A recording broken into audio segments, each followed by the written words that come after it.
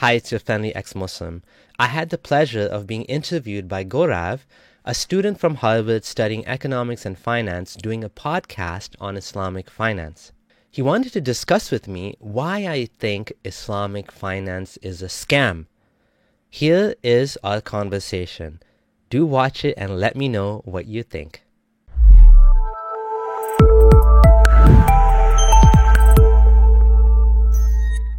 So thanks, Abdullah, for coming on my podcast, which doesn't exist as yet.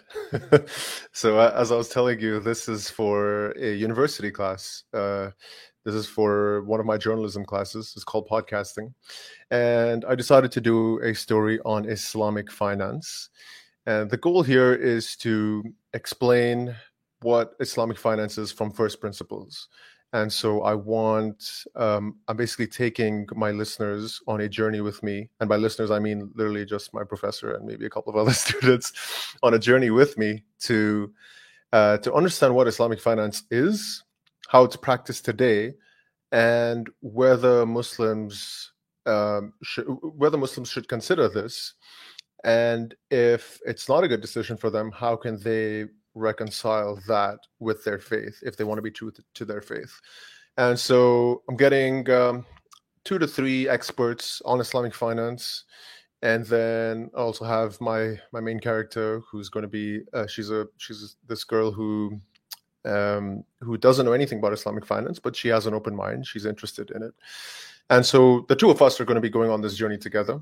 And so I thought I came across one of your videos on YouTube as I was doing my research, titled Islamic Finance, just boldly titled Islamic Finance is a Scam. And so I thought, okay, let me reach out to you and understand from you, because you had an experience with Islamic finance. You were trying to get a mortgage. So that's why I thought I'll reach out to you and let's understand this together. Yeah, sounds great. So yeah, looking forward to this conversation. Definitely is something I'm passionate about. This topic. So yeah, I'd love to have this conversation. Nice. And okay, let's start then. I guess the first thing let's get into is what is Islamic finance? Why does an entire religion have its own rules for a financial system? So Muslims actually What's going on? proud of the fact that Islam is a comprehensive way of life. It's, they'll say it's not a religion. Although the funny thing is you'll hear other people say the same thing about their religion. They'll also say it's not a religion like Hinduism. It's a way of life. It's a system and whatever. But in particular, this is one of the main, like you could say, selling points of Islam is that it's comprehensive. It, contains laws for not just moral conduct, but like the moral conduct goes into like finance, it goes into business, and goes into how the state is run, stuff like that. So it's very comprehensive. So now when it comes to Islam, Muhammad, the prophet, the last prophet, according to Muslims, the prophet of Islam, he had some, let's call it guidance, or not even guidance, more like regulations that he created, which maybe he thought was something that would ensure justice and fairness. Let's be charitable here. The idea is to make it easy, make it fair and just. Okay, so my guess is he probably saw there was some injustice with usury, and so he felt that, being this leader of the Muslim community, that this is how he will solve the problem. And the way he did it is by creating these rules. So the rules are in Sunni Islam. There's basically 2 sources of law. There's the Quran, and then there's the Sunnah, right? These are the two main sources of Islamic jurisprudence. And of course, there's also what the scholars say, and there's other tertiary sources. But the main 2 sources are the Quran and the Sunnah. The Sunnah means the sayings of Prophet Muhammad, like basically what he said and what he did. Right. So if we go by those 2 main things, I'm just going to share my screen. I closed it by mistake. Okay. So I have a blog post on this, but I have some of the references here, which I will just show you. We'll start with the Quran. So Quran says in very strong words, those who consume interest cannot stand except as one who stands, who is being beaten by Satan into insanity. This is an English translation by Sahih International, a popular translation. That is because they say, trade is just like riba. It's translated here interest, but actually the word is riba. But Allah has permitted trade and forbidden riba. So whoever has received an admonition from his Lord and desists may have what is past and is affair rest with Allah. Well, whoever returns to basically riba, they are the companions of the fire. They will abide eternally therein. So the first thing you have is you have some Muslims that'll make an argument. They'll say, well, if you read this Quranic verse, it's saying riba, and riba means usury. It doesn't mean interest. It means excessive interest. Okay, so this is one argument that some Muslims will make. The problem with this argument is not well defended by the other texts of the Hadith, right? And of course, as I said, Sunni Muslims go by both Quran and Hadith, and the scholars interpret these things and come up with the regulations. From this verse, you can see it's a very, very strong condemnation. It's saying you are going to be like a crazy person on the day of interpreting it to mean on the day of judgment. You're going to be like an insane person that's been touched by Satan or beaten by Satan into insanity because you said interest and trade are the same thing, or riba and trade, but God permitted trade, meaning buying and selling, mercantile business and whatever, but he forbade interest. And Muhammad, it's narrated, or the tradition says that he used to be a merchant. So he used to buy and sell, and that's how he met his first wife. He was working for Khadija and he was doing all this trade. And in this case, according to Islamic context, Allah, the creator of the universe, is very angry at people that do riba. So much so that they're being threatened with hell. And it gets even worse than this, because there's other hadith, I don't have them handy here, but like the other hadith are even stronger. They say words like, whoever does riba is like worse than zina or adultery with your mother. It's like, it's considered a major sin.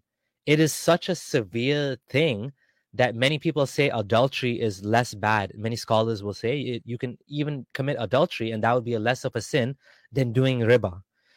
So what is riba? So again, like I said, there's different opinions on what riba is, but according to the hadith, we can look at and by the way, feel free to interrupt me at any point. Yeah, so I do want to capture some of the Islamic finance terms here. So I guess the very first is riba, which pertains to interest or increase, meaning that you can't make money on money. Yes, right? Exactly. So let's look at the definition of what riba is according to Prophet Muhammad. So in this hadith in Sunan of An-Nasai, one of the collections of hadith, the Messenger of Allah said, gold for gold, weight for weight, like for like, silver for silver, weight for weight, like for like. Whoever gives more or takes more has engaged in riba. So what that's saying is that whenever you do a transaction, you have to give, and you're doing it with one of these things, for example, gold, you cannot give one amount of gold for another amount of gold, meaning like cash. So I cannot make a deal with you because of this hadith. I cannot make a deal with you that says, you give me $100 and I'll give you back 120 next week. You can't do that. That's not allowed because of this saying of Muhammad. So what he is doing is he's forbidding interest, basically any form of it. Even if you, and like I said, I took an Islamic finance course by Dr. Tawfiq Chaudhry. He's a founder of not Al-Maghrib, it's the other institute that's similar. I forget what it's called now. Anyway, so he actually teaches Islamic finance, and he said the regulation is so much so that you can't even do a favor for someone in exchange for delaying the money, because then you're giving them an extra benefit. So it's very strict. It's because, like I said, some Muslims will say it's usury, it's excessive interest. But if you look at the hadith says any sort of increase is not allowed whatsoever. And there's other hadith that explain, even with dates, there was an example of dates where Muhammad said you cannot trade a larger amount of lower quality dates for a smaller amount of high quality dates. Now, the question that probably comes to your mind is, why would that be? Why would we not be able to trade low quality dates for high quality dates? Well, the Muslim scholar will say, well, you have to sell the low quality dates for cash, and then you can buy the high quality dates. Now, to nail this point in, Dr. Tawfiq told us that and he's Salafi, meaning he follows the school of thought that's influenced by Saudi Arabia, also known as Wahhabism. But anyways, this is common even to non-Salafis, this idea of riba being haram, right? It's even my Sufi friend also did not buy a house on interest. So even though this guy is of a particular school of thought, these teachings are universal across the board for all Sunnis. So he told me when he was in Saudi, he wanted to get gold for his wife, and he had some gold from her and he wanted to trade it in for a higher quality, like, so he said he walked into the store, he gave the gold, he sold it for cash, and then he left the store and then he walked back in.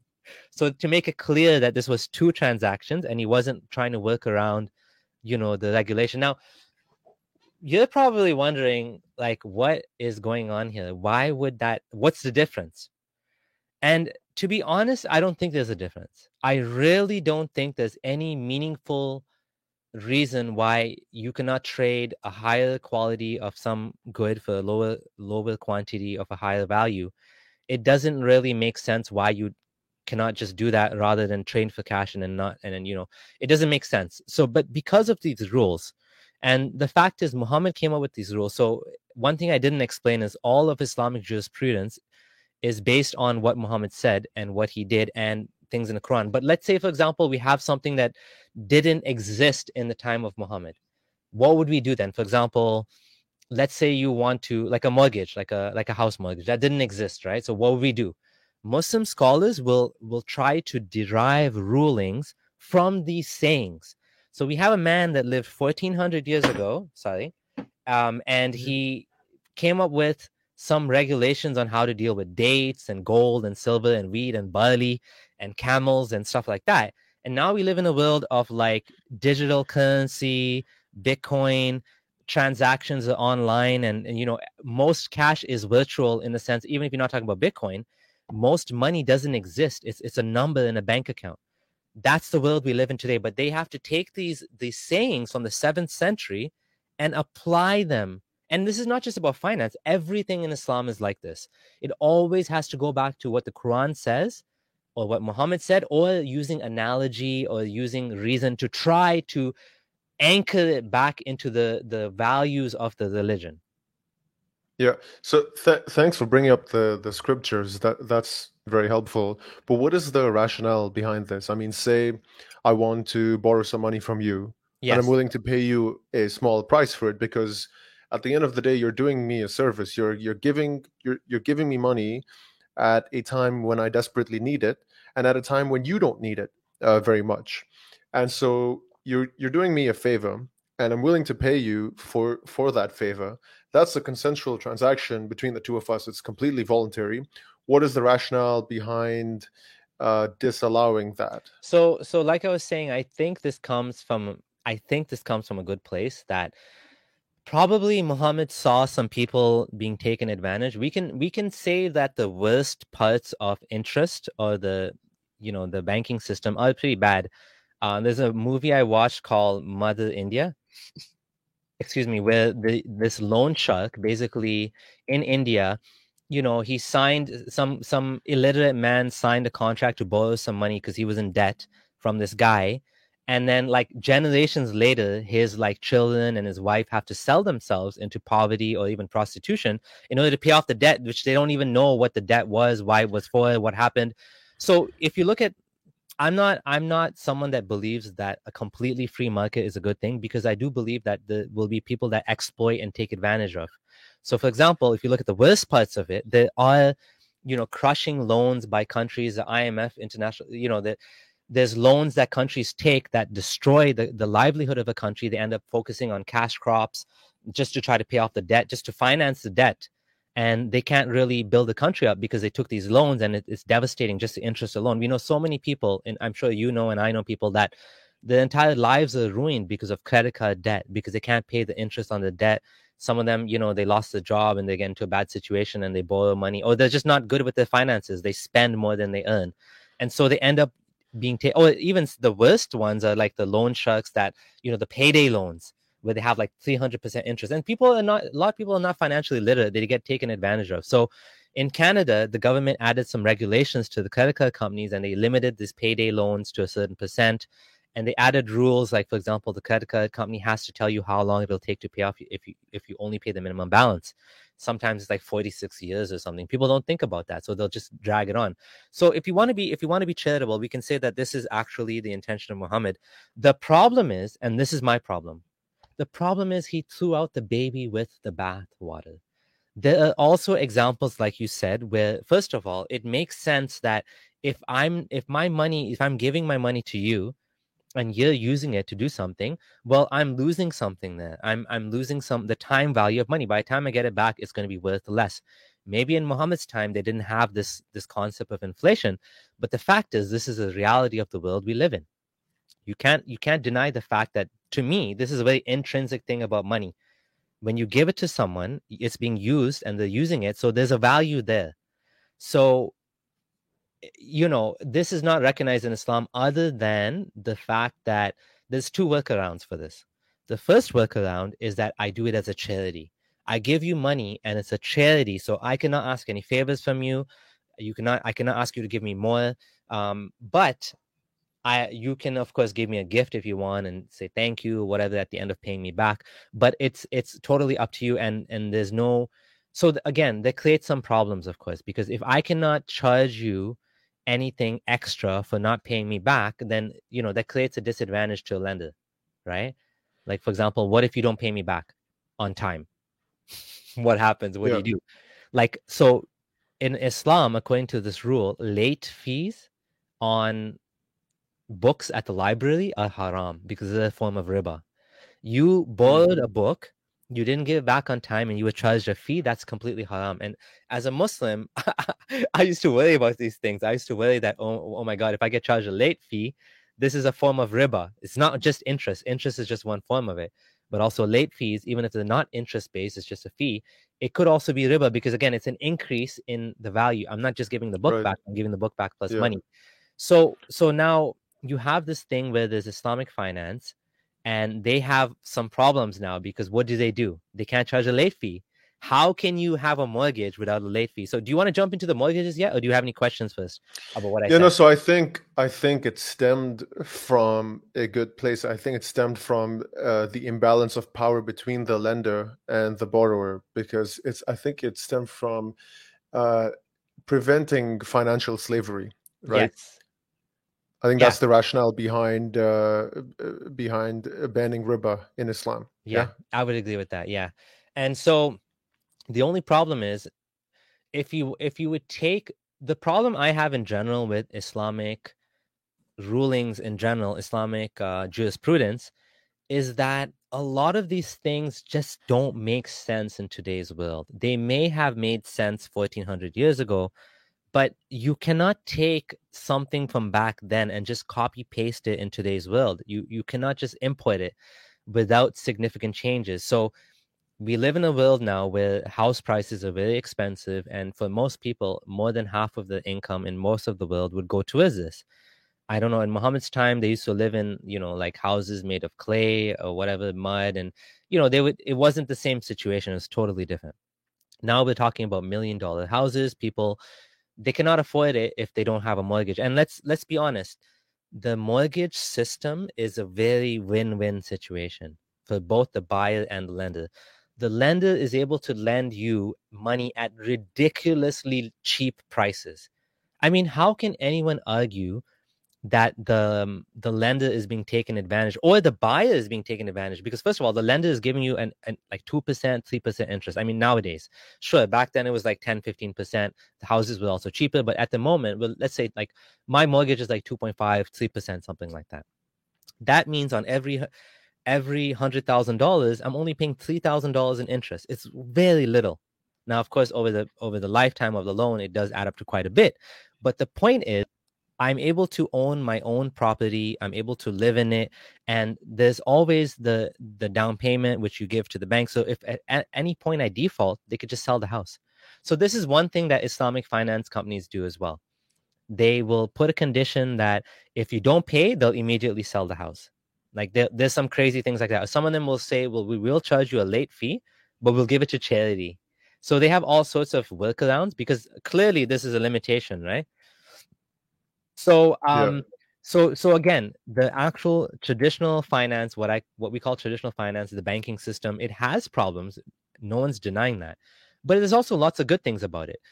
Me personally, I'm able to build my wealth by buying a home, by using the system. The bank is benefiting as well, even though they're only making 2 or 3%, and frankly even less than that, because they have to also pay someone for borrowing the money from them. Still, it's very safe for them because they can sell at any point. the money that I gave as a down payment, even if I missed a payment, they could easily do that. And of course, the interest rate that you pay is based on the risk factors, right? My credit score and whatever. So I'm paying 3%. Some people might be paying 5% because they don't have a good credit. They don't have a history of paying on time and stuff like that, right? So it depends from person to person, but the system works well if you ask me. Yeah. Okay. So let's get into that then. Let's get into how Islamic finance is being operated today, practically. What are Islamic banks doing? So you had an experience trying to get a mortgage, and this is in Toronto, right? Yes. Right. So the biggest company at the time, back in I think like late 2000s, was known as ISNA Housing. ISNA is Islamic Society of North America. They have big $1 million mosques, and it's a big company. And they had a financing arm. They split off into an independent company called Ansar Housing. In the US, there's a big one called Guidance Financial as well. There's many different companies. Now, there's two sort of sets of companies. Okay, there's two types of companies. There's one company that takes an actual bank mortgage. Now, this is the hilarious part. They take an actual bank mortgage and they repackage it in a halal way, and they present it to the. So basically, it's so ridiculous. It's really like, I don't see how anyone can say this is halal, because what you're doing is, from what I understand, you create a corporation or you create some sort of entity, some trust. The trust takes a bank mortgage, and then the trust makes a halal agreement with you. The trust doesn't exist. It's like an imaginary creation, right? An entity. But like, what you've done is you've basically taken a haram thing and you wrapped it up in halal packaging, and you're presenting it to the customers. But many customers, they're willing to kind of like, look away and accept this. And what they do is they're taking the same interest rate that the bank is charging, and they just tack on a little bit more to it, and then they call it rent. But basically, it's called ijara loans. It's a sort of declining balance partnership agreement, they call it, or whatever. But instead of paying interest, you're paying rent. Now, that's type 1. There's a couple of different types. Type 2, the one I wanted to do, was actually what I think is actually halal, but it's also problematic, but for different reasons. Let me tell you. So Ansar Housing was a company that, again, I said they offer you halal financing. The way they do this is they run it as an investment company. Anyone can buy shares with Ansar Housing, and they pay you some ridiculous, like at the time it was like 6 or 7% or something. It's like a lot of money.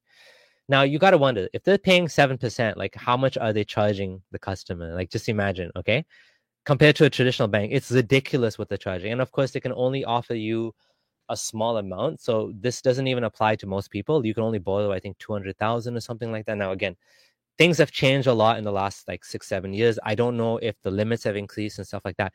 But because they don't have financing from a bank, it's just from investors, they have to pay them something that would make it lucrative. And then there was another company as well called, I think it was called United Muslims Financial. Wait, sorry. You said they're giving interest, like 6%, you said. Yeah. What do you mean by they're so giving? They don't call it interest, they call it dividends. Right. So it's like interest on your savings account with them. Sort of. So what they say is it's not guaranteed. If it was guaranteed, it would be haram. They say it depends on the profit we get. It's a share of the profit. But for all intents and purposes, you could say it's like interest. Yeah. You give. Now, again, why is that halal? I think that's what you're going to ask me. How is this halal, right? Well, interest on savings accounts, first of all, is anyway not really guaranteed. If anyone's had experience with a bank that's gone bust, it's not guaranteed. And I'm talking from first-hand experience. but I guess profit sharing, yeah, that's halal, isn't it? If it indeed is profit sharing. Yes, that's what they say. They say it's profit sharing, and so it's completely halal. It's not guaranteed, and they're not allowed to guarantee it because it would become riba then. Because if they guaranteed it, it'd be riba. So I don't totally understand how the math works and how they make it work, because it's very expensive. But what I do know is there's a lot of, it's run like a Desi Uncles Club, and I'm not saying all the companies are like this, but like there's no transparency. When you want to find out how much it is, they don't tell you anything. So they say, okay, we'll tell you once you actually apply for the house, and you cannot see the agreement in advance or anything. So like you have to give them you have to fill out a form saying, this is the house I want to buy. This is how much down I'm going to give you, which has to be, I think, 20% minimum.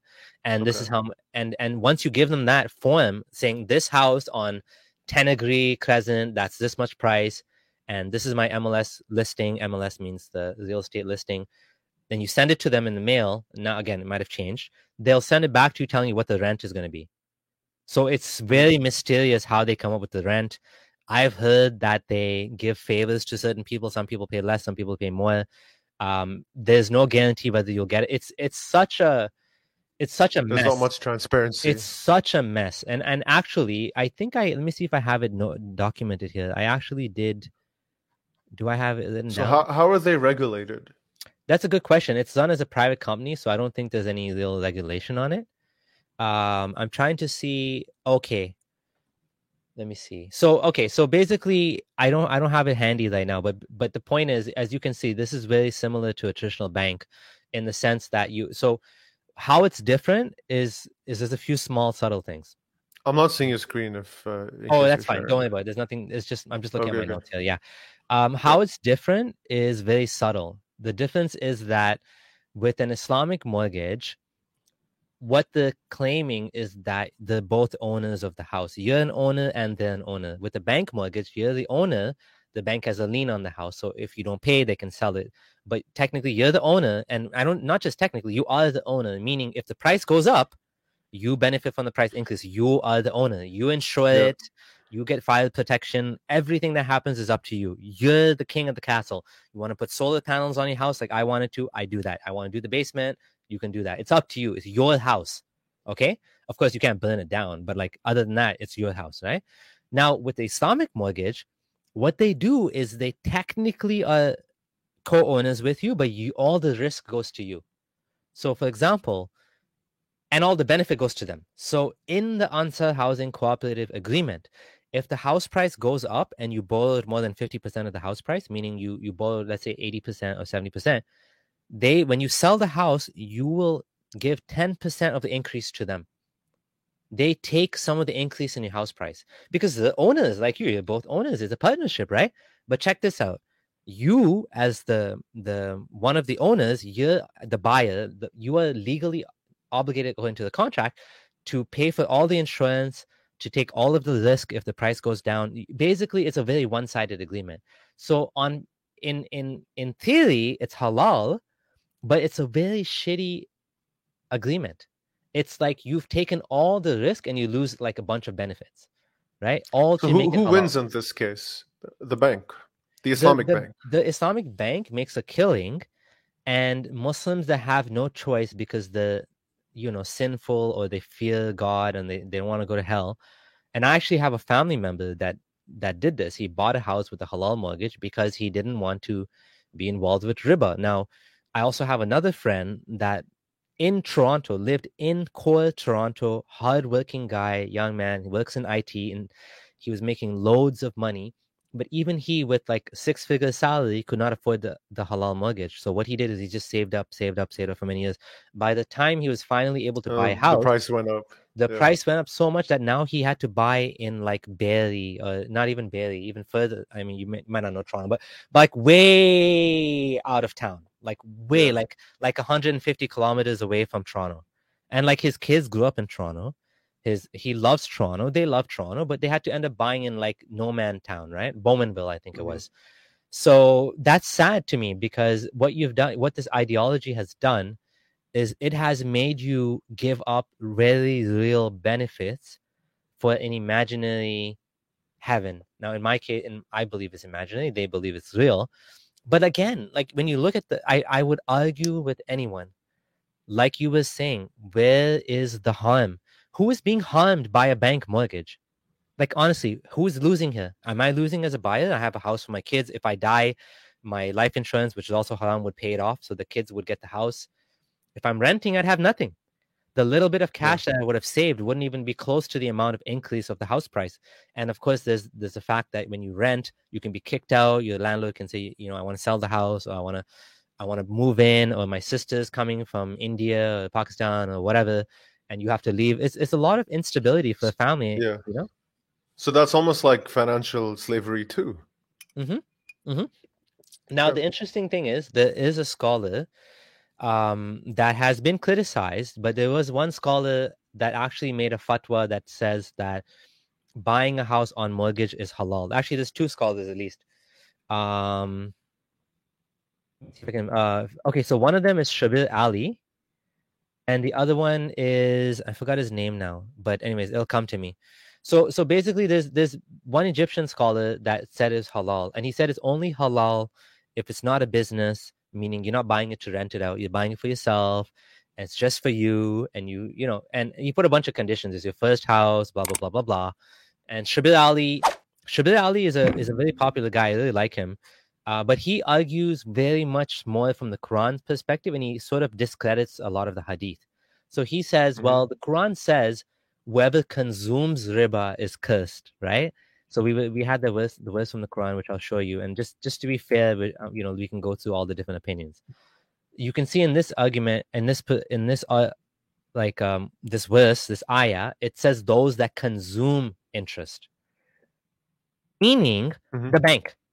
Exactly. Not buyer, right? So he's taking a very literal approach here, and he's saying, well, yeah, if you're buying, you're not paying, you're just paying interest. You're not earning interest. The problem with this is that there's another hadith that says the Prophet cursed the lady who practiced tattoos, and the one who gets tattooed, the one who takes riba, and the one who gives it, and he prohibit and blah blah blah, some other stuff. And there's another hadith that talks about riba. You can even just go to sunnah.com and you can search riba. You'll find a bunch of them, right?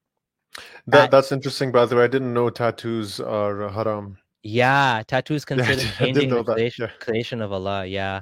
So about the riba, yeah, there's another one that says the one that witnesses the riba, even just witnessing it, right? You are also equally cursed, which creates another problem for Muslims, which is you can't work at a bank. If you are even coding the software that calculates interest, you are actually helping them in sin, and you will be guilty for that. Again, all of this depends on how fundamentalist you want to be. I was pretty hardcore, and a lot of my friends were in the same circle were pretty hardcore. So for us, this was a problem. Many Muslims, I'd say probably 70% or more, would just get a mortgage and not think about it twice. They might not even know it's haram. They might have never even heard this. Or if they did, they'd be like, yeah, whatever. A good example would be my mom. So my mom got a mortgage, and when I told her, so my mom, she's not very religious. She never was. I became super religious on my own, and then when I told her, Mom, this is haram, we should get a halal mortgage, she just laughed at me. She's like, son, just be quiet. I'm not changing my mortgage or anything, So thankfully she didn't listen to me, because at the, now I'm like kind of cringing that I was trying to convince her to sell the house and just rent, and it's just terrible. But yeah, at the time I believe this was like punishable in hell and whatever, right? So this was before you left your faith. Yeah. So this was as a I mean, now I'd be like, yeah, get a second mortgage if you want, whatever, right? If you can afford it, buy an investment property.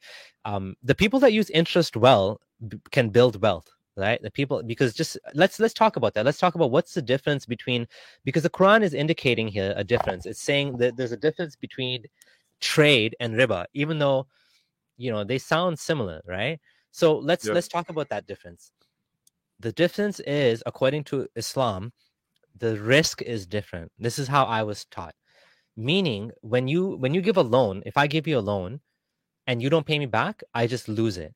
Whereas if you're doing a business transaction with partners, you take some risk, I take some risk. Now, even when I'm saying this, I'm like rolling my eyes, because let's be real. It's not like when I'm lending you money, I'm taking a risk, but it's not that simple. I can always make a contingency. I can have an asset as a property. Like that's what a mortgage is. A mortgage is you're mortgaging an asset. So there's an asset to defend. Like if you don't pay, there's collateral. There's collateral. Yeah, that's the word I was looking for, collateral. So it seems oversimplistic to just ban loans completely, interest-based loans, because in many cases, and by the way, when I go to the bank and I'm like, I want to do a business deal, I want to start a business, they'll want to see my business plan. They'll want to see a bunch of stuff. They're going to do the due diligence too, because even then, they may not want to be partners. They might not want to do venture capitalism with me. They may not. Yes, there's angel investors and venture capitalists, and they'll take 5% of your business total for the next 5 years or whatever in exchange for like $30,000 or whatever. That transaction is completely halal. The interest one is not. But from my perspective, I can't really see why one should be forbidden and not the other. They're both of them have different levels of risk. And In some cases, the loan is safer. You know what I mean? So yeah, like again, it's going to be hard for me to defend this because from my perspective, this was a man-made religion. The man that created the religion was doing what he thought made sense at the time, and the real crisis, or the real sad part, is that Muslims today are suffering because of these things that, unfortunately, to me, they don't make sense. And if you look at the math, and I even asked, let me give you one more funny example. If you go to buy a car and you want to finance the car, and let's say it's 5% interest, right? I actually did this once. I went to the bank and I told them, like, not the bank, the car company, the auto company, and I said, like, I'm not allowed to pay interest. Could you just increase the price of the car? So the funny thing is, again, what's the difference? And in my Islamic finance class as a Muslim, I asked the sheikh, because my logical part of my mind was like trying to understand what's the difference. What's the difference between them increasing the price? So basically, what halal finance companies will do is they will give you a cash discount, meaning the interest is baked into the price. That's perfectly halal. So it But comes to the same thing. They're kind of like branding it as Islamic yeah, in a and way, right? by the way, there is even a housing company, what do you call it? Like a company that builds houses, construction company A in developer. developer in Toronto. I forgot the name, and they offer 0% interest in particular because tons of Muslims buy this. They actually give you a 0% like 3-year mortgage from the developer. And Mm, they're not like a high-end developer. They're like mid to low end. And I know so yeah. many Muslims that bought houses with them because of this, only because of this reason. Yeah, so now, okay, so now it's clicking to me because here in Dubai, there are a lot of developers who do the same thing. But interestingly, they don't call it an Islamic mortgage. They just say it's like a free financing, right? So like a house would be, let's say a house is like 1 million dirhams. It's 1 million dirhams with a 5-year payment plan. So they just call it a payment plan from the developer itself. And it's clicking to me now that it's so that Muslims um, can feel halal when they opt for that, because officially there is no interest, right? There's a payment Yeah. scheme. Yeah, there's a 3 to 5 year payment scheme, and that's like set in stone from the developer, and there is no interest. Okay, interesting. Yeah, I so wonder, like yeah, I guess that's how. I Yeah. wonder how they deal with like delays though. Like if you don't pay, what would they do? Would they sell the house? I mean, that would make it haram if they gave you a late fee. So even though there's no interest, and Mm, again, I don't know how like officially 100% halal Dubai is anyways, because I know a lot of things, as long as on the surface it looks halal, I think Muslims would be okay with it. Even if there was a late fee, I mean, it's not like they're getting the Islamic Shura Council to like verify it's halal. Like you said, people just take for granted. Then it's like, yeah, it's no interest, so that's interest free or whatever, right? It's a yeah. sales tactic. But again, I asked my professor. Let me tell you what he said. You're gonna laugh. I asked him. I said, "What's the difference between baking the interest in the price and saying the price is less, but there's an interest fee. What's the difference?" I'm like, I don't get it. What's the difference? It's the same thing. Either you pay the interest Mm, up front or you pay at the end. And oh, by the way, the name of the organization is Mercy Mission. So that's the name. Dr. Tawfiq Chaudhry is the one that runs. Al Khalta Institute is the Islamic classes, and Mercy Mission is the charity they do. So they do two things. So, anyways, his name just mhm. popped in my mind. So I asked him. I said, I said, Sheikh, what's the difference? He's like, Abdullah. You're Abdullah, right? I'm like, yeah. He's like, listen, go have a latte. Go to Tim Hortons, have a latte. That was literally his answer, meaning just chill. It'll come to Okay. you. Like that was his answer was no answer. It was like Yeah. basically the most common response you get to this question when you ask someone like, why would you have to trade for cash and then your dates for cash or gold for cash and then cash back to gold? Why would you have to do this run around thing? And the biggest answer you'll get, the most common answer is, well, what's the difference between dating and marriage? Dating is haram. marriage is halal. In both cases, a man and a woman, are sleeping together. One of them is cursed or forbidden, and the other one is totally halal and legitimate. What's the difference? The difference is there's two witnesses, and that makes it halal. Well, how does that make it? Well, because God said this one's halal. At the end of the day, it's an appeal to authority. And that is what Islamic finance is all about. At the end of the day, it's not about making sense. It's not about what's beneficial. It's about, this is what the Quran and Sunnah says. So you take it. You just take it. You have no choice. It is what it is. You have to accept it. You have no choice in the matter. And there is modern Islamic finance. I gave you some examples like the loans. There's even halal bonds. There's halal insurance. They call it takaful or something. That sounds like an oxymoron, by the way. Halal bonds. They call it sukuk. So there's all sorts of modern Islamic finance instruments, and they, again, some of them are a joke. Like the tijara loan is a joke. It's literally a haram contract packaged as halal. But some of them are actually different, and some of them the risk is different. Meaning that, I mean, like, you know, all the risk is not on you. There's some, I guess there are some like, you'll find two types of people when it comes to Islamic finance. Some people will just say, oh, it's all a scam. And yeah, I call the video it's a scam because that's how, you know, you get views and people to get interest in it. But like, no, but it is true because Muslims are effectively being taxed. Yeah, it is kind of a tax. But there are actual differences in it too, in the sense, like real differences, in the sense that in Islam, you cannot sell a loan. So if you do go by these rigid rules, for example, let's say I buy a house, right? Like a new house, not built. The developer says right now in 2022, the developer says it'll be done in 2025. You put down your deposit. Now the builder owes me a house. I have a debt of a house. In Islamic finance, you cannot flip that debt to someone else. You can't sell it because it's a debt.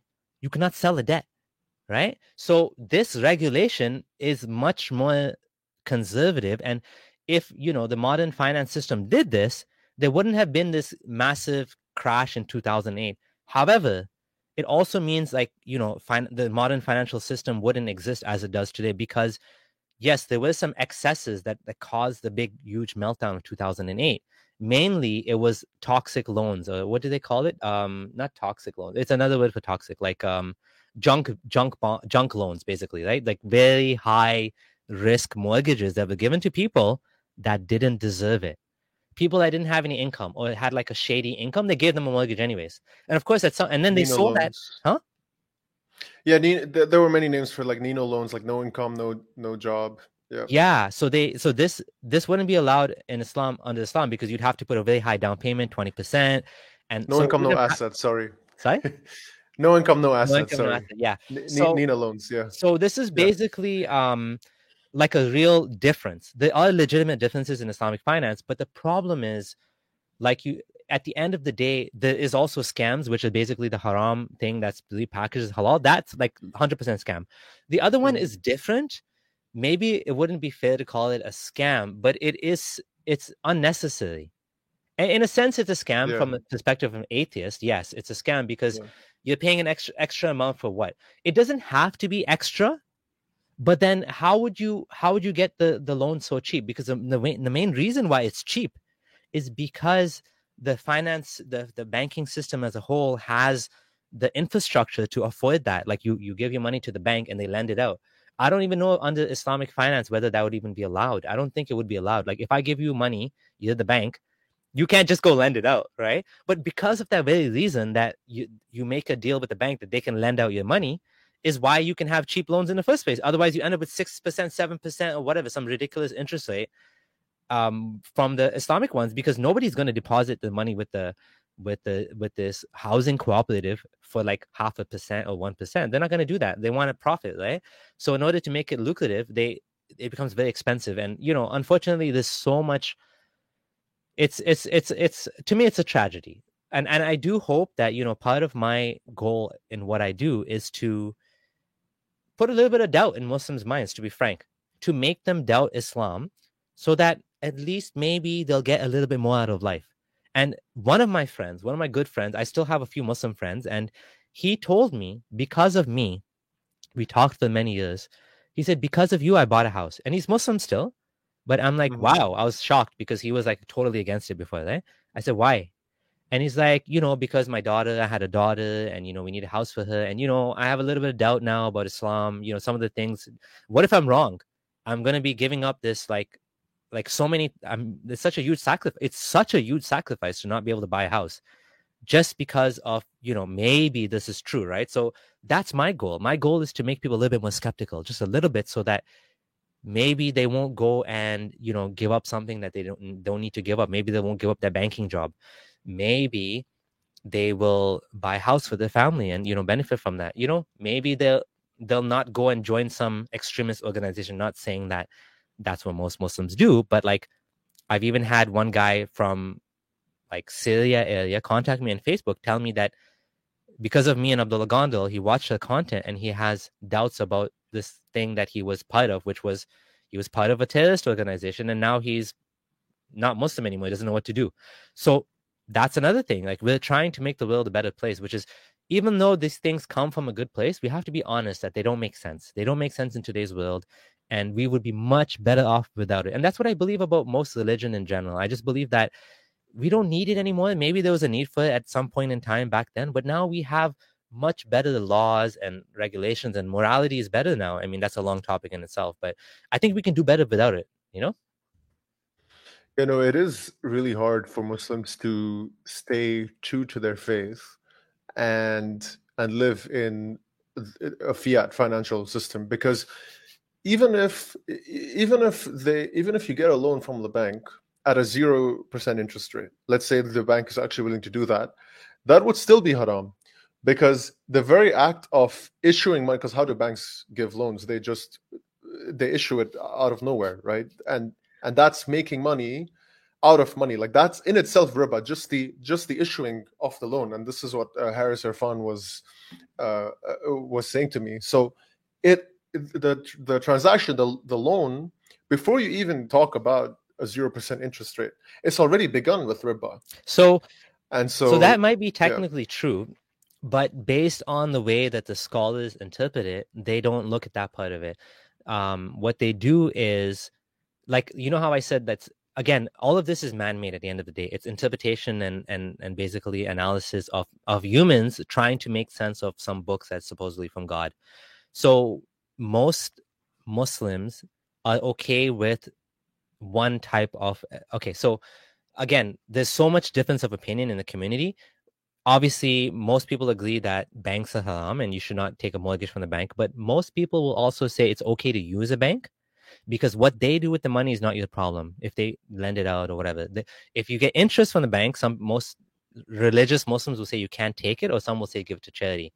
Then you have the halal financing, which is like the scammy one I told you about. A lot of Muslims have problems with it. Not a lot of Muslims, but in my hardcore group, they didn't like it. Then you have the proper Islamic finance one, which more Muslims are with. And then you have even another group of people. I met one guy like this in my same hardcore group, that even he said this halal financing is not halal. Just like you were just saying. He said even this, like this partnership agreement, it's riba because blah, blah, blah. Now, the reason why he said it was riba is because you told the bank to go and buy the house for you. So according to him, it's only halal if the bank has a bunch of houses already and you go to them and say, I want it. Otherwise, it's still sort of, helping you to do sin in a weird roundabout way. That's how he saw it. And some scholars actually think like that. I mean, it depends on your level of extremism or religiosity, how tough you want to be. I don't typically hear scholars, Muslim scholars, or even Muslims in general go that far to say that all money is haram because it's not based on a gold standard, or that you can't use money from the bank. Most people will say and there's a hadith like this, or an axiom of Islamic finance that says when the money changes hands, it changes ruling. Meaning, they may have created it out of thin air, but now they gave it to you. Now it's what you do with it is what matters. Which means in some cases, even if they got it from haram means, as long as you're not sort of knowing about it, it could be okay.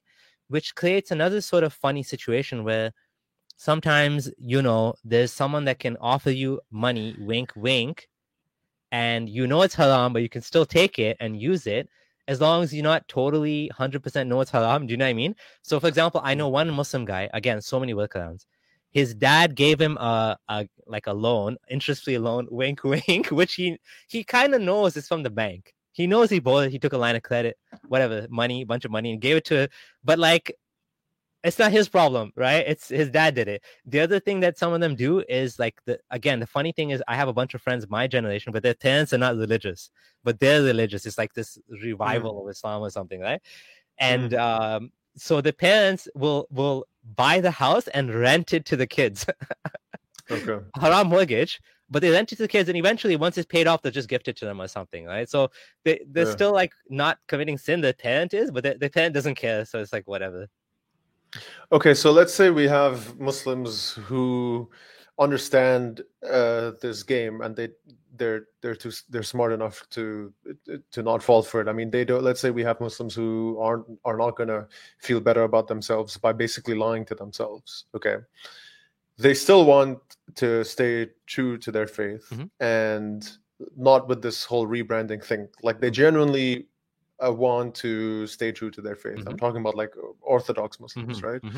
What should they do? So there's a couple of workarounds which I know Muslims did.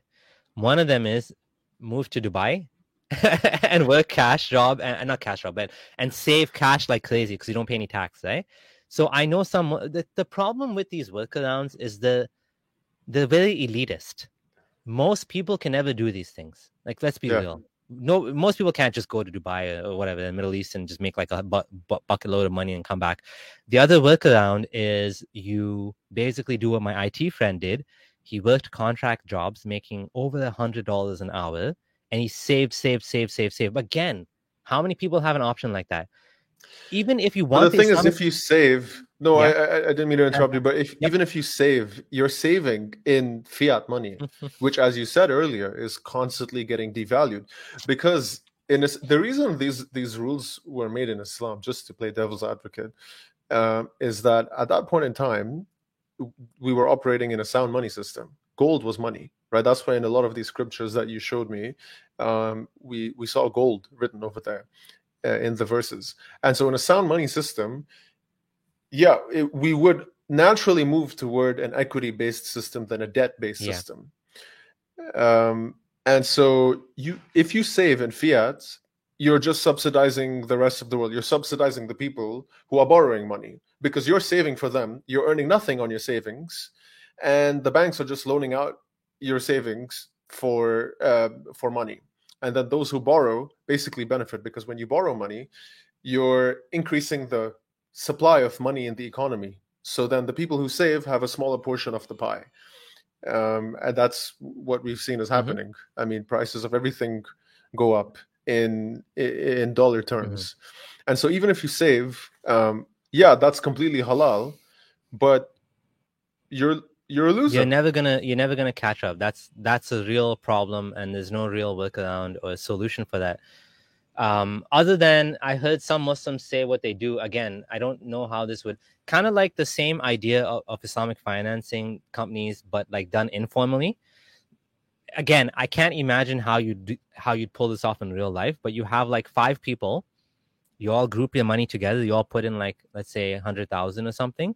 And then you pick a coin, you flip a coin, and one of you guys gets to buy a house, and then he has to pay everyone back. And then again, I heard people do this in Pakistan. I don't know how it's feasible. There's so much trust needed because if one guy buys a house and he's like, "See you later, suckers," I mean, that's just the end of it. It's done, right? I don't know. I don't see how. There's not a lot of good options. It's just that, I feel like the modern world is far more complicated than, these religious founders ever expected it to be. And I don't even know if they even knew that this thing would still be followed like 1,000 years later. I don't even know that because there are many indications in the Islamic texts that Muhammad thought the Day of Judgment was coming any day now. He's always talking about the Day of Judgment, Day of Judgment. Me and the hour are like this, meaning the 2 fingers next to each other. I'm the final sign of the Day of Judgment, the final major sign. So the coming of the last prophet is a sign that the hour is near. So like, there's even another hadith that says that by the time this young man grows old, the Day of Judgment will come. So that's the most like blatant you could say mistake, or if the hadith is true, because it says within the lifetime of that child the day of judgment will come, and of course it hasn't come now for 1,000 years. So who knows if these things were even intended to last. You know what I mean? The problem is, the more specific the rulings are, the less likely it'll stand the test of time. You have to be more general. Like, if you wanted a religion to last for 5,000 years, you'd want teachings like be good to others, don't harm others, take, like the golden rule, do unto others that you'd want done. You need something generic like that, because the specifics are going to change like drastically, right? Yeah, well, in this case, money has changed, and that's why it's harder to ban interest. And right? Frankly speaking, even at the time of Muhammad, I think we can argue that some of these things don't make sense. Like, why would you ban trading a large amount of dates for a small amount of dates? What is the problem with that? Like, what is the harm of that? I can't imagine that is actually hurting anyone. Like, why would you have to go to cash first? Why would you have to do 2 separate transactions? I mean, who knows what was going in the mind of Muhammad? I have no idea why he would think that's a bad thing. Like, there's no injustice. If you're giving me crappy quality dates in bulk, I want to feed my animal, my pig. Oh, sorry, pig's a hum. I want to feed my horse. And you want it for your mom, like good quality dates. So let's trade. I have a deal, buddy. Like, that's what barter is founded on. Barter is founded on, I mean, before money existed, that's how all transactions were done, right? Why do you need to trade for gold? It doesn't make sense to me. And by the way, like, I can almost think of no reason why you'd want to trade an equal amount of dates for an equal amount of dates, unless there's like different flavored of dates or something. Like, when would it ever be equal? You know what I'm saying? It's like, yeah, I got like chocolate ones and you got like strawberry ones or something. Like, I don't know. Maybe it's a metaphor for something. I don't know. But okay, but I think there is one thing that Muslims can do. Oh yeah, what is that? Bitcoin. Oh, so here's an interesting thing. What are your thoughts Bitcoin. on that? Here's an interesting thing about Bitcoin. So I've been making one point clear. If I haven't been making one point clear throughout this entire thing, is that Islam is very much a human construct. Even if you believe that the Quran is truly from God, you have to be able to interpret it and apply it. And that's always going to be a human effort. Mm-hmm. There's a very famous Islamic finance sheikh called Dr. Monzer Kaf. And Dr. Kaf is someone that is very reasonable. He's not one of those hardcore Salafi types, Wahhabi types. He says, for example, leasing a car is halal. A lease, even though if there's interest in it, because you're kind of like renting the car, right? So he's like, it's halal. He's very reasonable like that. I emailed him to ask him about Bitcoin because I'm a big fan of Bitcoin. I've been a big fan of Bitcoin for a long time. This was back in like 10 years ago. And he said, I think it's halal because I forget what he said. He said something like that, right? It's halal. I'm like, yes, I'm going to buy some. Then years later, my friend emailed him back and he said, no, actually, I changed my mind that I said it was halal because it hasn't been it hasn't been recognized as a currency by any government. That was his reasoning. And now here's the funny thing. Tell me something. Why would a man-made government, and he's not even talking about Islamic government, he's saying any government, why would it matter if a government recognizes it as a currency for it to be halal? Wouldn't halal depend on what Allah said? Why does it matter? And the reason why is because a lot of Islamic Islamic jurisprudence, not a lot of it, some of it is based on urf. Urf means tradition, meaning scholars will say, for example, when you marry someone, when you marry a woman, you have to give her a bridal gift, a dowry. The amount you give is based on local custom. So in some countries, it could be like $50,000. In some countries, it could be like $500. You know what I mean? It depends on the customs. And so there's some weird rulings like that where, there's a hadith that says you should not imitate women. What does that mean? Not imitate women. A man should not imitate a woman. Can I wear an earring? And I asked a scholar this, Dr. Yasir Qadhi, asked him about this in the class, and he said it depends on the culture. In some cultures, men wear rings, it's fine. In this culture, if it's considered feminine, you don't do it. In Islamic culture, in some countries, wearing a necklace is considered feminine, so it's forbidden. Again, it's very strange that it depends on the local culture, but this is what Islamic scholars say. So he said it's haram because no government accepted it. I wanted to tell him, well, Venezuela accepted it as a currency. Now it's halal? like Venezuela has El Salvador. El Salvador has said it's halal, not halal, has declared it like a legal currency, right? So maybe it's halal now. I don't know. I mean, to be honest, there's no precedent for like a virtual currency. Why do you think it's halal, or why do you think it's good for Muslims? What's your perspective on that? Because I think it's the most Islamic form of money. It it's ticks all the boxes. Thin air. It doesn't exist. There's no physical. You can't trade it. But there's no. Okay, so there's nowhere in the Quran that says it needs to be physical. It needs to be asset backed. In this case, it is backed, and it's backed by software. But what makes it halal is that so gold and silver were used as money. I mean, the whole Islamic golden age was. Correct me if I'm wrong. I mean, I could be wrong, but it was largely because there was a sound financial. There was a sound money being used. The reason gold and silver are sound money is that you can't just create it out of thin air. There's proof of work. It's not easy to mine silver, and it's even harder to mine gold. And that's why every single year, reliably, the increase in supply of silver is around 5%. So whatever our stockpile is right now of silver, every year we make about 5% of that. With gold, it's between 1 and 2%. So they're very hard to produce, and that's what makes them good money. And that's when it makes sense to save, because when you're saving gold, your gold is not getting devalued. It's getting devalued by only 1 to 2% every single year. Mm-hmm. And so it ticks that box, sound financial, sound money, because there is also this term zakat, right? Now, correct me if I'm wrong, but the scriptures for zakat are based on this sound money. They're based on gold and silver. The other thing is that there's not going to be any riba with Bitcoin. You're not going to lend your Bitcoin. There's no way you're going to do that, because it's not going to be insured, because you can't create Bitcoin out of thin air. There's only ever going to be 21 million. Mm-hmm. The supply is fixed. Actually, with fiat money. Yeah, I would argue that a lot of people actually are lending Bitcoin nowadays. And here's another interesting question. What about staking? Because staking it's kind of like interest, right? Deposit. And this is actually a really interesting question. Is staking money halal? Bitcoin, not, you can't stake Bitcoin, but you can stake some of the other ones, right? Okay, so sure, we might come up with like sophisticated ways of lending, but largely you wouldn't lend your Bitcoin, because you're not going to take such a high risk. Because if you lend, let's say 100 Bitcoin, there's a chance that the business is going to make a big loss, right? And you're not going to even get your 100 back. But if you do get your interest, you're only getting like 4 or 5%.